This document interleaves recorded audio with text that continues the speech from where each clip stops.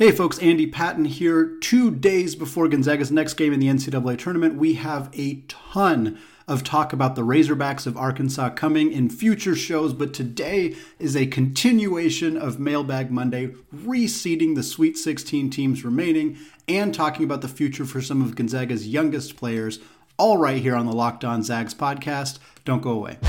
You are Locked On Zags, your daily podcast on the Gonzaga Bulldogs. Part of the Locked On Podcast Network. Your team every day. What is going on, y'all? Welcome to the Locked On Zags podcast, part of the Locked On Podcast Network, your team every day.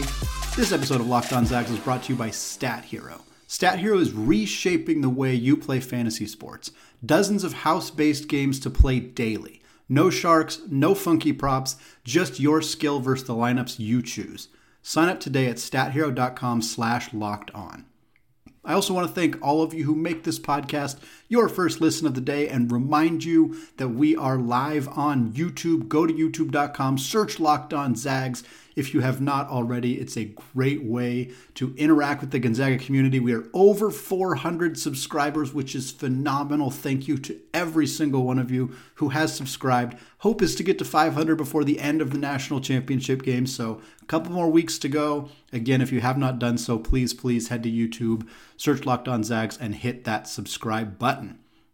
All right, we got a couple different topics to cover today. Again, we're going to go in depth at length about Arkansas, the Razorbacks, who they are, what kind of offense they run, what kind of challenges they may present for the Zags. We're going to do that on Wednesday. Thursday, we're going to talk even more about Arkansas before the game as well. So today we're doing a couple other things. Third segment, we are going to talk about Arkansas. We're going to answer a listener-submitted question there. But in the first two segments, I'm going to talk a few other things. This first segment, I got a question from Christian via Gmail. He asked me to reseed the tournament, which is something that ESPN does after each round. This year, it was Myron Metcalf who did it. He reseeded all 16 teams that are remaining. He just did it 1 through 16, so I'm just going to do it the same way as well. I did not read his list, so I am not sure how much of my list will be similar or different from his. We'll start with number 1, still the Zags. Still rolling with the Zags. I debated pretty heavily whether I was going to move Kansas up here. It kind of depends on what you're trying to get out of reseeding. I suppose I should mention that my general thought process here was which teams are most likely to make it to the national championship game and win the national championship. So I'm factoring in how they've played in the NCAA tournament so far, their overall talent, overall body of work, and also what their path looks like right now. Gonzaga does not have the easiest path remaining. In my mind, out of the top tier seeds, that goes to Kansas. They're playing Providence in the first game, and they're playing the winner of Miami and Iowa State. That is a significantly different path to the Final Four than Gonzaga, who plays a very good Arkansas team and then either plays the winner of Texas Tech or Duke. I'm still rolling with the Zags. I think the Memphis game taught them a lot of really good things. I think we saw a team that could handle the physicality, handle the athleticism, outpaced this really good Memphis team. I think that game helped them more than it hurt them. That was a large topic of conversation on Mailbag Monday for those of you who tuned into that. So I still believe that. I don't think that Gonzaga's path is particularly easy at all, because I think even when they get to the Final Four, they will run into either Purdue or UCLA or North Carolina, all pretty darn good teams there as well. But I still think I'm rolling with the Zags. This is the best team in college basketball. They've been the best team in college basketball for the vast majority of the year. A huge point when talking about March Madness and success in the NCAA tournament has always been guard play. Gonzaga gets a ton of attention for their front court, but Andrew Nembhard is the reason they are not going home yet. He is the reason they beat Memphis. He had a huge role in the Georgia State game as well. He's going to have a big role against Arkansas, and he's going to be the person that leads this team into the Final Four and hopefully to the first ever national championship game. Number 2 seed for me is Kansas. Again, I already kind of touched on why. Obviously, guard play is a huge factor for them as well. Remy Martin has been playing some of the best basketball of his very lengthy collegiate career in the last couple of games. Again, their path to the Final Four is going to be Providence, which I think that they can win that game fairly easily, and then Iowa State and Miami, which should be another victory for them. So they probably have, not probably, they do have the easiest path to get to the Final Four. Once there, they're going to run into somebody very, very good, so their path to get into the championship game is a little bit more challenging, but right now Bill Self's squad looks very, very good and very primed to continue their deep run once again. Number 3 is Arizona. Again, I think a team that was continually ranked 2 in the entire country for a large chunk of the season. Got the number 2 overall seed, but I think that they're a little bit more susceptible to potentially losing. For starters, they're going to play a very, very good Houston team in their next game, and if they win that game, they probably have a date with the Wildcats of Villanova, Jay Wright's team. 2 really tough matchups. Arizona does not have an easy path. Houston and Villanova is really, really tough. And beyond that, the theme of this segment so far is guard play. Kerr Kriisa is hurt, and he did not look very good. He looked bad in the last game against TCU. They won despite a struggling performance from him, which is an incredible hats off to mostly Christian Koloko, who was a monster against TCU. He had 28 points on 12 of 13 shooting, an incredible game for Christian Koloko. And then, of course, Mathurin dropped 30 and had that thunderous dunk at the end of the game, but they barely escaped, and that was in part because Kriisa didn't play a lot of minutes. He went 1 for 10 shooting from beyond the arc. He had a horrible shooting night, and he's coming off a pretty significant injury. I think this team can still win without Kerr Kriisa, which is a tremendous credit to Tommy Lloyd and to the entire team and the depth that they have, but it's not going to be nearly as easy, and they do not have an easy path to get to where they want to go. Number 4, Villanova. I think Villanova's really, really good. Again, we're going to stick with guard play because that's the theme here. Colin Gillespie is one of the best point guards in the country. He's not as traditionally point guard-like in the way that Andrew Nembhard is. I believe he averages under 4 assists per game. He's more of a score-first guard, but he's a veteran guy. He's very experienced, and he's been playing really well lately. I think Villanova is one of the best teams in the country. They've been one of the best teams all season long. They faced a tough challenge in the Big East. They came out of it a stronger, better team. I think they got a really good chance. They got Michigan, who's playing really, really well. Juwan Howard has done a great job. We'll talk about them, of course, a little later on. But after that, they're going to play one of Arizona or Houston. So not an easy path for them either, which their next 2 games are going to be tough regardless of who their opponent is. But I think that this is a team that has a very realistic chance of going to the Final Four again under Coach Jay Wright. Number 5 is Duke, who, of course, was initially a 2 seed. They escaped against Michigan State and Tom Izzo's team. It was a tough one for them. It really kind of looked like the lights were dimming on Coach Krzyzewski's career in that game. A.J. Griffin was out with an injury. Michigan State had a lead. Izzo was coaching a great game. But the young guys at Duke turned it around. I mean, a really nice accomplishment for them. Roach had a phenomenal game. Mark Williams was a machine down low. And then Paolo Banchero was just unbelievably unstoppable in that game. This 6'10", 250-pound guy who's crossing people up, driving to the lane, doing spin moves. I mean, he's a complete load and really, really difficult to defend. Duke has not played their best basketball recently, which is part of the reason that they're down at number 5 on this list. But talent-wise, especially if Griffin is healthy, this team is really, really good, top to bottom, an extremely talented roster. They got some magic around them this year. Some people may argue that is referees being a little bit more generous to Duke because of Coach Krzyzewski's final season. I don't know about that 100%, but I can tell you that Duke's, they got a lot of momentum right now, and I think they got a good chance of beating Texas Tech, and that's going to make it a ridiculously fun matchup in the Elite Eight if Gonzaga and Duke face off with an opportunity for Gonzaga to potentially end Krzyzewski's career and an opportunity for Duke to pick up a huge win over the number 1 overall seed to move to the Final Four. Number 6 is Houston, who was a 5 seed going into the NCAA tournament. They have the biggest growth right now, just in terms of where they're ranked compared to their peers and where they were ranked coming into the tournament. That's because Kelvin Sampson is a wizard. He is an incredible, incredible coach. This Houston team was a really difficult team to pin down. I think fans of Gonzaga and fans of mid-major programs should be very happy to see Houston doing this because Houston came into the tournament having defeated 1 tournament team. The only team that played in the NCAA tournament that they secured a victory over this season was Memphis, and they played them 3 times and they beat them once. Frankly, I had Houston losing to UAB. I was not super confident in this team because they weren't super tested. It's an argument that's been used against Gonzaga for literal decades, and yet here I am buying into it, and I'm very happy to have been proven wrong with Houston doing an incredible amount of good work through the tournament so far. Now they face off against Arizona, an Arizona team that's a little bit susceptible right now that could be taken down. Houston has phenomenal guard play, a lot of experience, very well coached. The matchup against Arizona is going to be a really, really good one. But even if they win that, then they got to go out and beat Villanova or potentially Michigan. Not an easy task for Houston. If they make the Final Four, it will be one of the greatest coaching accomplishments that I have ever seen from Sampson, because this is not an easy path for them to get there. Next up, the Red Raiders of Texas Tech, another team Gonzaga is familiar with. They are 7th on our reseeding. They were a 3 seed in general, of course, on Gonzaga's West region alongside Duke. That's who they're playing in their next game. Really tough matchup for them. They got Duke, and then they got either Gonzaga or Arkansas. So getting to the Final Four is going to be really tough under Coach Adams, but this is a well-coached team. They're phenomenal defensively.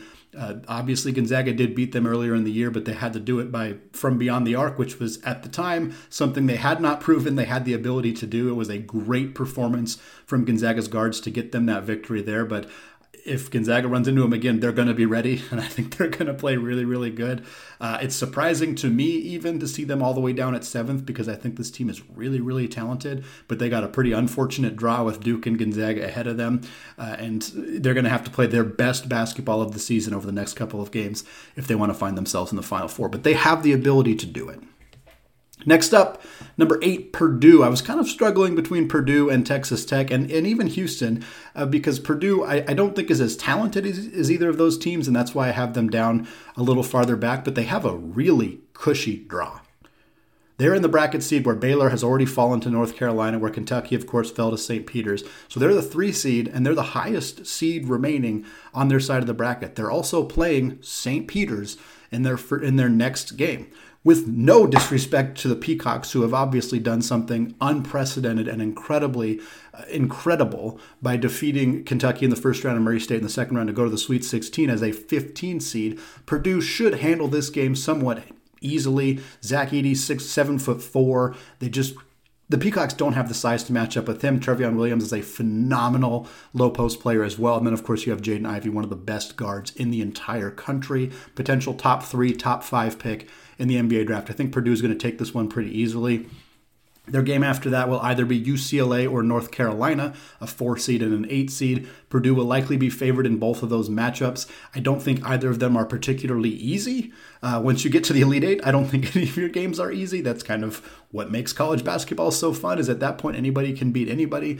But this Purdue team has a relatively cushy path to get to the Final Four, but I really have very little faith in their ability to go beyond that. Maybe I'm just a hater for Purdue, but their defense has just been so bad all year long. Even though they're one of the top 3 best offensive teams in the entire country, their lack of defense, I don't know that I would pick them over Gonzaga or Duke or Texas Tech. I'm not 100% sold that if Arkansas were to beat Gonzaga and beat one of those 2 teams, I probably would lean Arkansas over Purdue as well, just because that defense really scares me for the Boilermakers. But got to have them here on this list at a pretty high spot anyway, just because they have the easiest first round or next round game coming up for them against St. Peter's. Next up, number 9, UCLA came into the tournament as a 4 seed, the hardest team to rank, and that's simply because we just don't know the full update on Jaime Jaquez's health. He twisted his ankle pretty good in the St. Mary's game, came out of the game, had it wrapped up.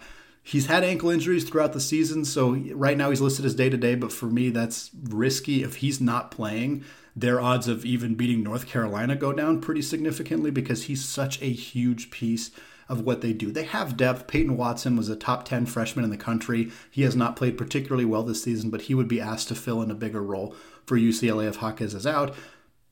Obviously, Johnny Juzang's an extremely talented player. Tiger Campbell, Cody Riley, they have pieces. They have guys, Jules Bernard. They have a lot of talent on this roster. But if Jaquez is not healthy, that bumps them down a little bit for me. If he is healthy, he's playing at 100% against North Carolina. I like their odds there, and I think I might, again, if he's fully healthy, I might like their odds of even advancing past Purdue, but I'm not sure that I see them, even if they do sneak into the Final Four, I'm not sure I see them going a lot farther than that, just with a lack of front court depth and some questionable health stuff going on with Jaquez. Number 10 is the Friars of Providence. We've talked about this team a lot this year. Very, very lucky throughout the season. The highest luck rating in the country, according to KenPom. They proved that they deserve to be here, though. Won their first couple of games. Ed Cooley is a phenomenal coach, but they got Kansas, and I think Kansas is gonna win this game. So I can't have them too high, even though I believe that this team is better than a lot of the metrics may have thought that they were. But I'm not sure that they're going to be able to get by the Jayhawks. Number 11, North Carolina, the Tar Heels, an 8 seed, obviously, who was playing extremely well coming into the tournament, has defeated Baylor in an epic game where they were up 25 points and blew the lead entirely and went into overtime with Brady Manek on the bench because he got kicked out of the game for a flagrant 2 foul. North Carolina still won. Now they get UCLA, tough matchup for them. Again, if Jaquez is out, I think they got a chance of winning that one. Not sure I love them against Purdue, though, so it's going to be a tough path for them, but this is the most confident I've been in an 8 seed potentially making the Final Four in a long time. Number 12, Arkansas, got them down here. I think this is a very good team. It's not trying to be disrespectful to the Razorbacks. JD Note is awesome, one of the best guards remaining in the NCAA tournament, but this team is not very good at shooting it from beyond the arc. They're very good defensively, but they don't have a ton of size. I don't think the Gonzaga matchup is a particularly good one for them, and even if they were to pull it off, Duke or Texas Tech would be a really tough matchup for them as well. 13 is Michigan, the Wolverines. Hats off to Juwan Howard for this team even being here at this point in the season. Obviously, they were really highly rated going into the year. They struggled a lot throughout the regular season, snuck into the tournament as an 11 seed. Here they are, defeated Tennessee in the second round to move into the Sweet 16. They got to get through Nova. They got to get through Arizona or Houston. Those are really, really good teams. So it's really hard for me to imagine Michigan going any further than they already have. 14 is Miami, the Hurricanes. Wong and Moore are their 2 guards. Phenomenal players. Have played really, really well this tournament. That's how they usurped USC. That's how they beat down on Auburn. They got Iowa State in their next game. I'm definitely leaning Miami in that game, but after that sends them to the Elite Eight, an incredible accomplishment for the Hurricanes, but I don't know that I like them too much, potentially advancing over Kansas. 15, Iowa State, the Cyclones. What a story for them. They won 2 games last year with starting point guard Rasir Bolton. This year they were a top 10 team in the country at one point early in the year. They were undefeated for a while, struggled throughout the regular season, dropped them down to on that 11 line, but here they are, picked up a couple of victories in the Sweet 16. Again, I'm not sure they even make it past Miami. If they do, I really don't think they make it past Kansas, but still a really tremendous accomplishment for this team to be in the Sweet 16 after such a disastrous year last year. And finally, the Peacocks of St. Peter's. It's unfortunately somebody's got to be last, and the 15 seed playing a good Purdue team definitely comes in here. But what a story for Shaheem Holloway's squad. Sounds like he's going to take over as the head coach at Seton Hall. Kind of an odd story there, but excited for him to get that opportunity. This is a really fun team. Even if this is where the end of the line for them, which I suspect it probably will be, hats off to them for being the second team in consecutive years to be a 15 seed to make it all the way to the Sweet 16. All right, we're going to come back in the second segment, and we're going to discuss Gonzaga's roster, what it could look like next year, the NBA draft decisions that are looming for a handful of players on this roster. But before we get there, I want to tell you all about Stat Hero. Stat Hero's NCAA single-game pick'ems pits the star players against each other in an amazing hybrid between fantasy and sports gambling. Take control back from those handicappers that always seem to have the advantage. Start focusing on the players you know best with a gameplay that doesn't rely on big spreads, long odds, or funky props. Stat Hero gives you the advantage, resulting in their gamers winning 4 times more often. Why? Because Stat Hero eliminates the mystery about who or what you are going up against. In addition to their pick'em games, they also have dozens of lineups you can comb through to take on head-to-head. They simply post sets of players for you to take on with a set of players you choose. Stat Hero is the easiest and fastest way to get your sports action fix. The simple, sleek gameplay will have you playing in minutes. This is what daily fantasy was meant to be. Sign up for free right now at stathero.com/lockedon and use promo code LOCKEDON for a 100% deposit match. That's stathero.com/lockedon. promo code Locked On for a 100% match.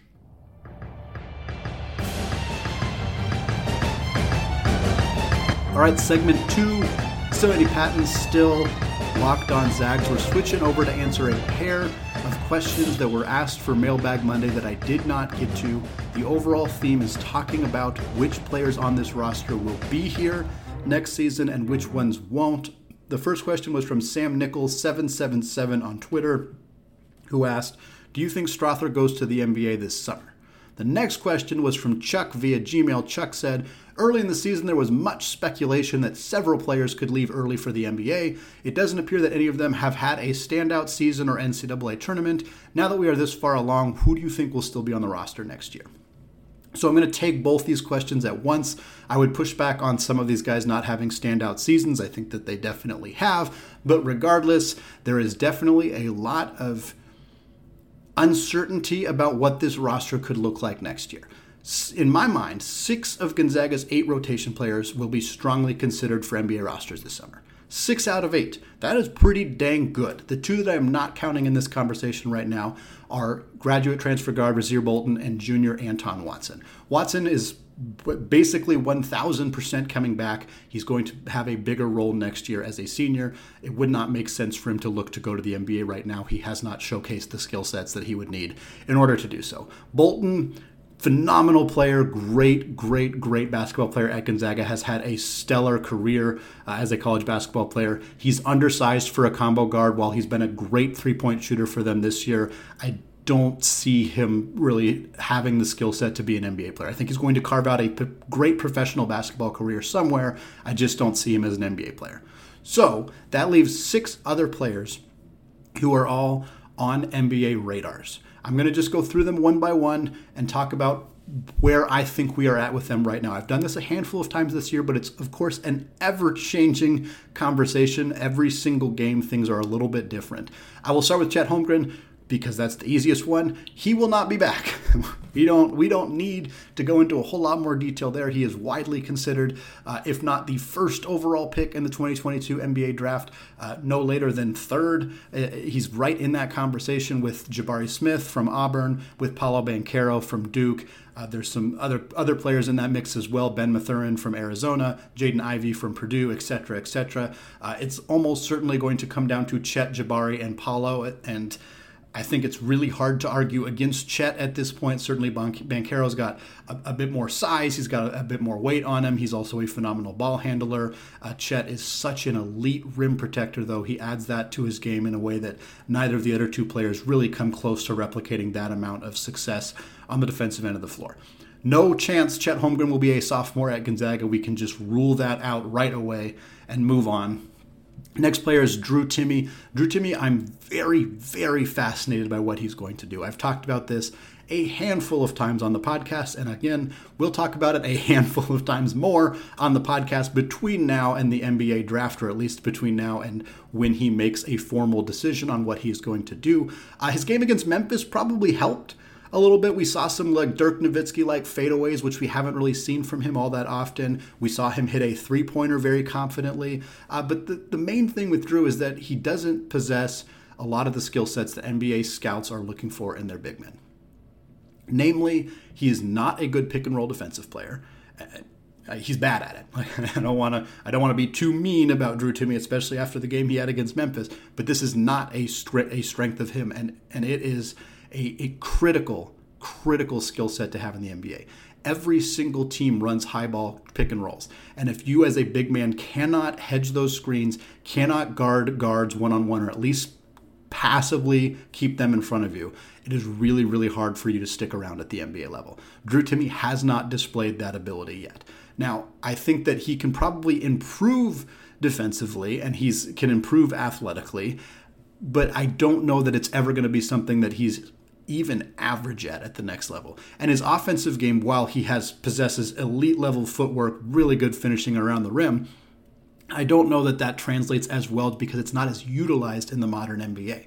Teams in the NBA are not going down the court and feeding big men in the post and standing around while they do their moves. That's what Gonzaga has operated, doing that really well, and he's great at it because he can find the open man, he can look for cutters, he can do all of that. But NBA teams just don't do that very often. So it kind of leaves Drew in an odd spot where he's a phenomenally skilled basketball player. He's one of the best players in college basketball, but his skill set doesn't really translate to the NBA. So what do? Like last year he could have left and he could have gotten a look, and maybe he would have gotten drafted in the second round, maybe he would have got signed as an undrafted free agent, but I don't know that he would have stuck in the NBA. This year he's come back and he's played really, really well, but he hasn't dramatically improved on any of those skills that would have been necessary for him to get a strong look in the NBA. At this point, I don't see him showing up on mock drafts almost ever. So he would probably be an undrafted free agent. If that's the case, and you have the ability to come back to Gonzaga for your senior year, cement yourself as one of, if not the greatest Gonzaga basketball player in school history. You can make money now because of NIL deals. He already has tons of sponsorships lined up. Dollar Shave Club. He's got a deal with the casino in Spokane. He's got a Boost Mobile, a bunch of other ones as well. It makes sense for him to potentially come back. I'm starting to lean towards that might be the decision that he makes. I would not blame him for a second for going out and starting his professional basketball career. If that's what he chooses to do, kudos, incredible career, thanks for the memories. But I would not be shocked if he decides to come back. Next up, Andrew Nembhard. Andrew Nembhard has really not gotten a lot of NBA draft buzz. I've seen him show up on a few big boards, in the 70s or 80s. He gets talked about for how talented he is and how great of a basketball player he is, but he's not talked about much as an NBA player.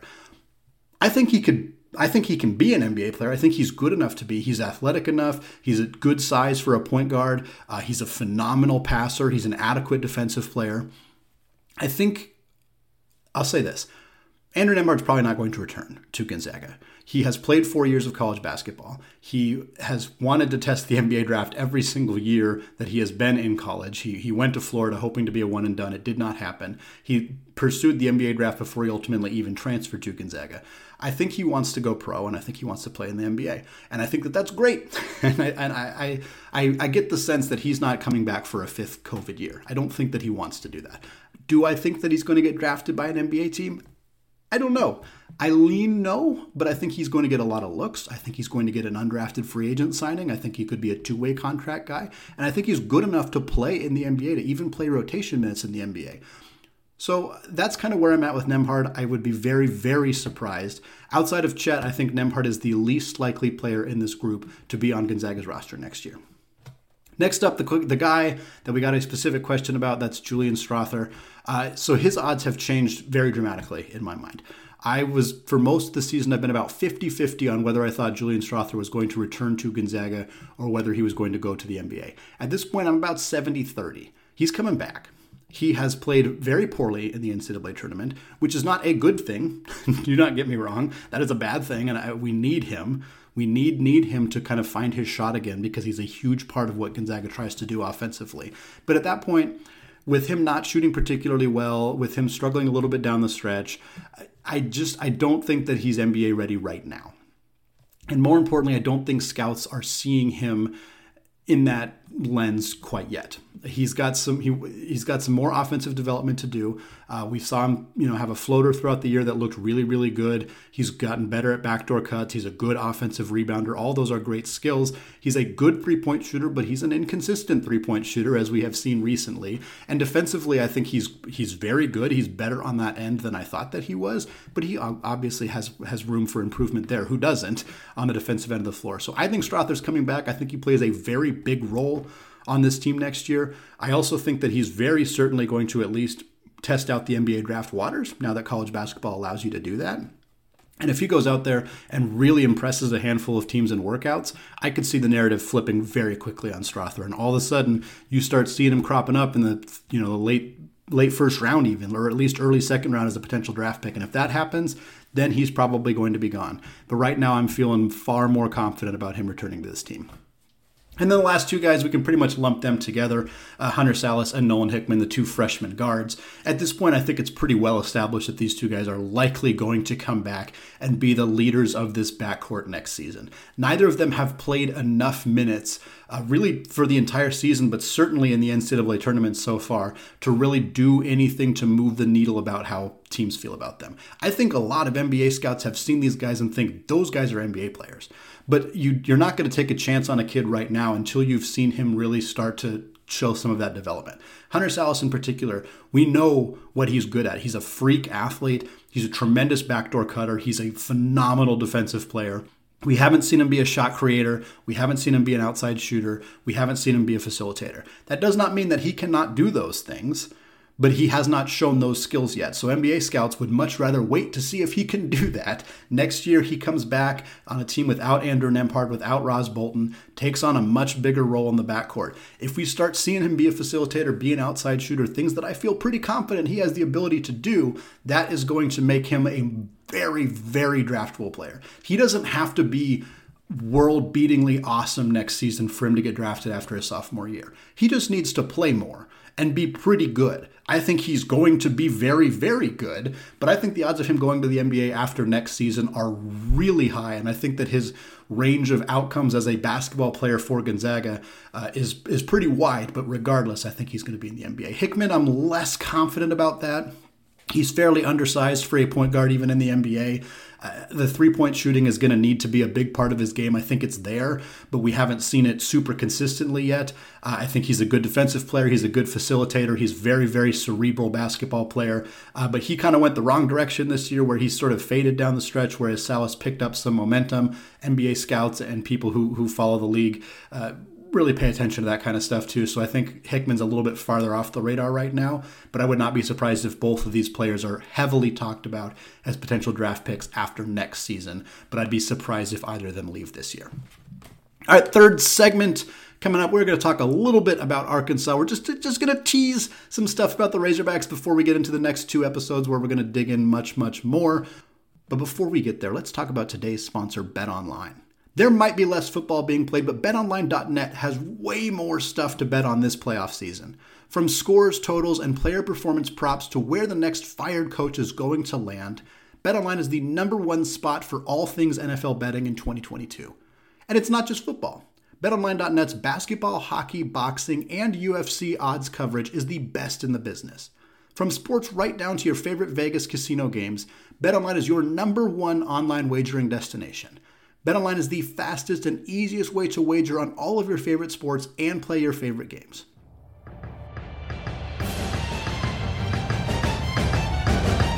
All right, segment 3, Cincinnati Patton still locked on Zags. Finally going to talk a little bit about the Hogs, the Arkansas Razorbacks. This was a question asked for Mailbag Monday from Lothar King. He said, of what they want to do, what will be the hardest thing for Arkansas to do on O or D against Gonzaga in San Francisco? I thought this was an interesting question, and I think it's something that I can answer without having done my full deep dive into Arkansas, which we will do later. I think the simple answer to this question is keep up. That's it.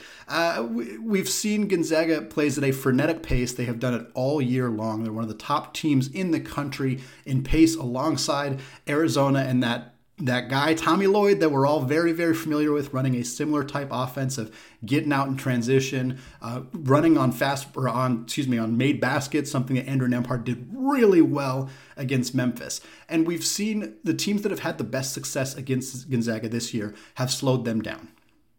Randy Bennett is a wizard at this. He is one of the few coaches in the country, and it's probably because he plays Gonzaga 2 to 3 times a year for the last decade. He has figured out how to do it.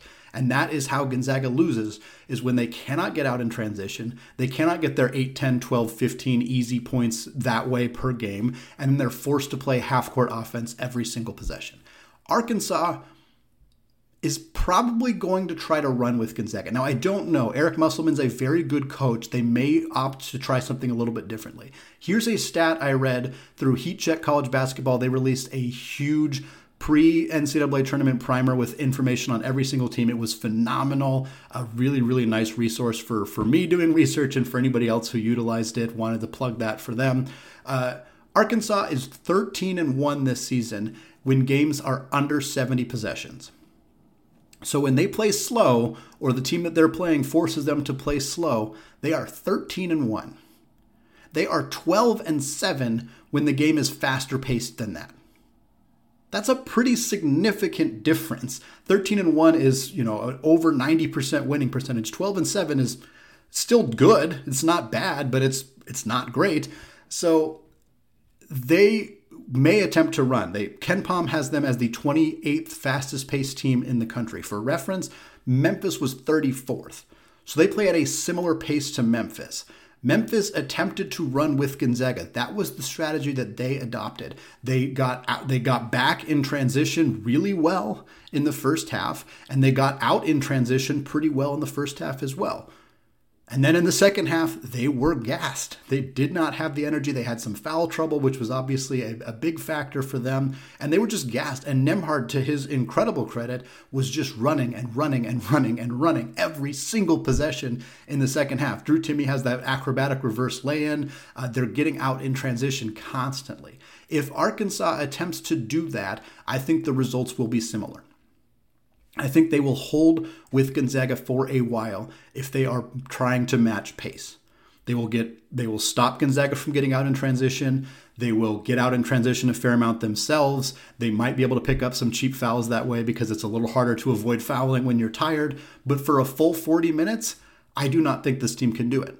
I think there's only one team in the country that can reasonably hold with Gonzaga for 40 minutes, and there's a chance they run into him in the national championship game if Tommy and his team can get it together for the next few games that they have. That's about it. So for me, I'm going to be very, very curious whether Arkansas attempts to run with the Zags or whether they attempt to do what St. Mary's has done, what Duke did, what Tarleton State did, and just prevent the Zags from getting out in transition at all, and then trying to box the guards out. As soon as they cross half court, put a ton of pressure on them, maybe double team them, get the ball out of Andrew Nembhard's hands. I think those are some things we might see from Arkansas, because if they don't do that, and they just attempt to play a similar style as Gonzaga, they're just not going to be as good at it, and that's probably not going to result in a victory.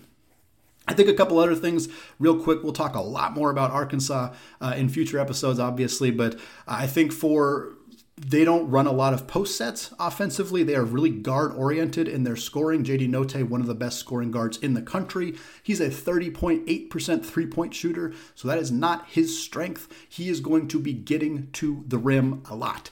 That's what he's going to do. That's what all of their guards do. They do a lot of dribble drives. They do a lot of just trying to get into the lane, scoring around the rim.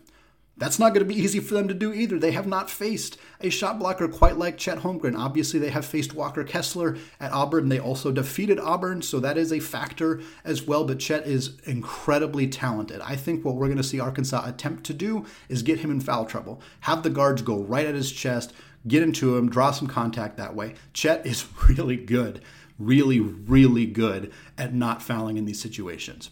He got into some foul trouble against Memphis. Jalen Duren was an incredible athletic big man who managed to get into his body a little bit and cause some foul trouble that way. With no disrespect to Notae or the rest of Arkansas's guards, Chet has handled guards driving into him really well this year.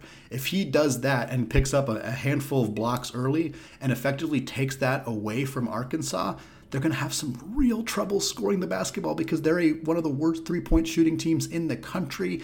And if they can't get to the rim and draw fouls and get to the free throw line, they're going to have some issues. We'll talk way more about Arkansas, their pros, their cons, what this game is probably going to look like in Wednesday's episode and again on Thursday's episode. But I wanted to touch a little bit on the pace of this game because I think that's going to be one of the most, if not the most fascinating thing to watch on Thursday, 4 p.m., San Francisco. Gonzaga versus Arkansas, super, super fun game coming up. That is going to do it for me today. Lots more on the Razorbacks coming up the rest of the week right here on the Locked On Zags podcast. Available wherever you get your podcasts and available on YouTube as well. Finally, thank you again to those of you who have made Locked On Zags your first listen every day. Now is a great time to make your second listen, the Locked On NFL Draft podcast. Ryan Tracy and former NFL cornerback Eric Crocker bring the NFL Draft to life every day with insight and analysis on college football prospects and NFL front offices. It's free and available wherever you get podcasts. All right, thank you all for listening, and go Zags.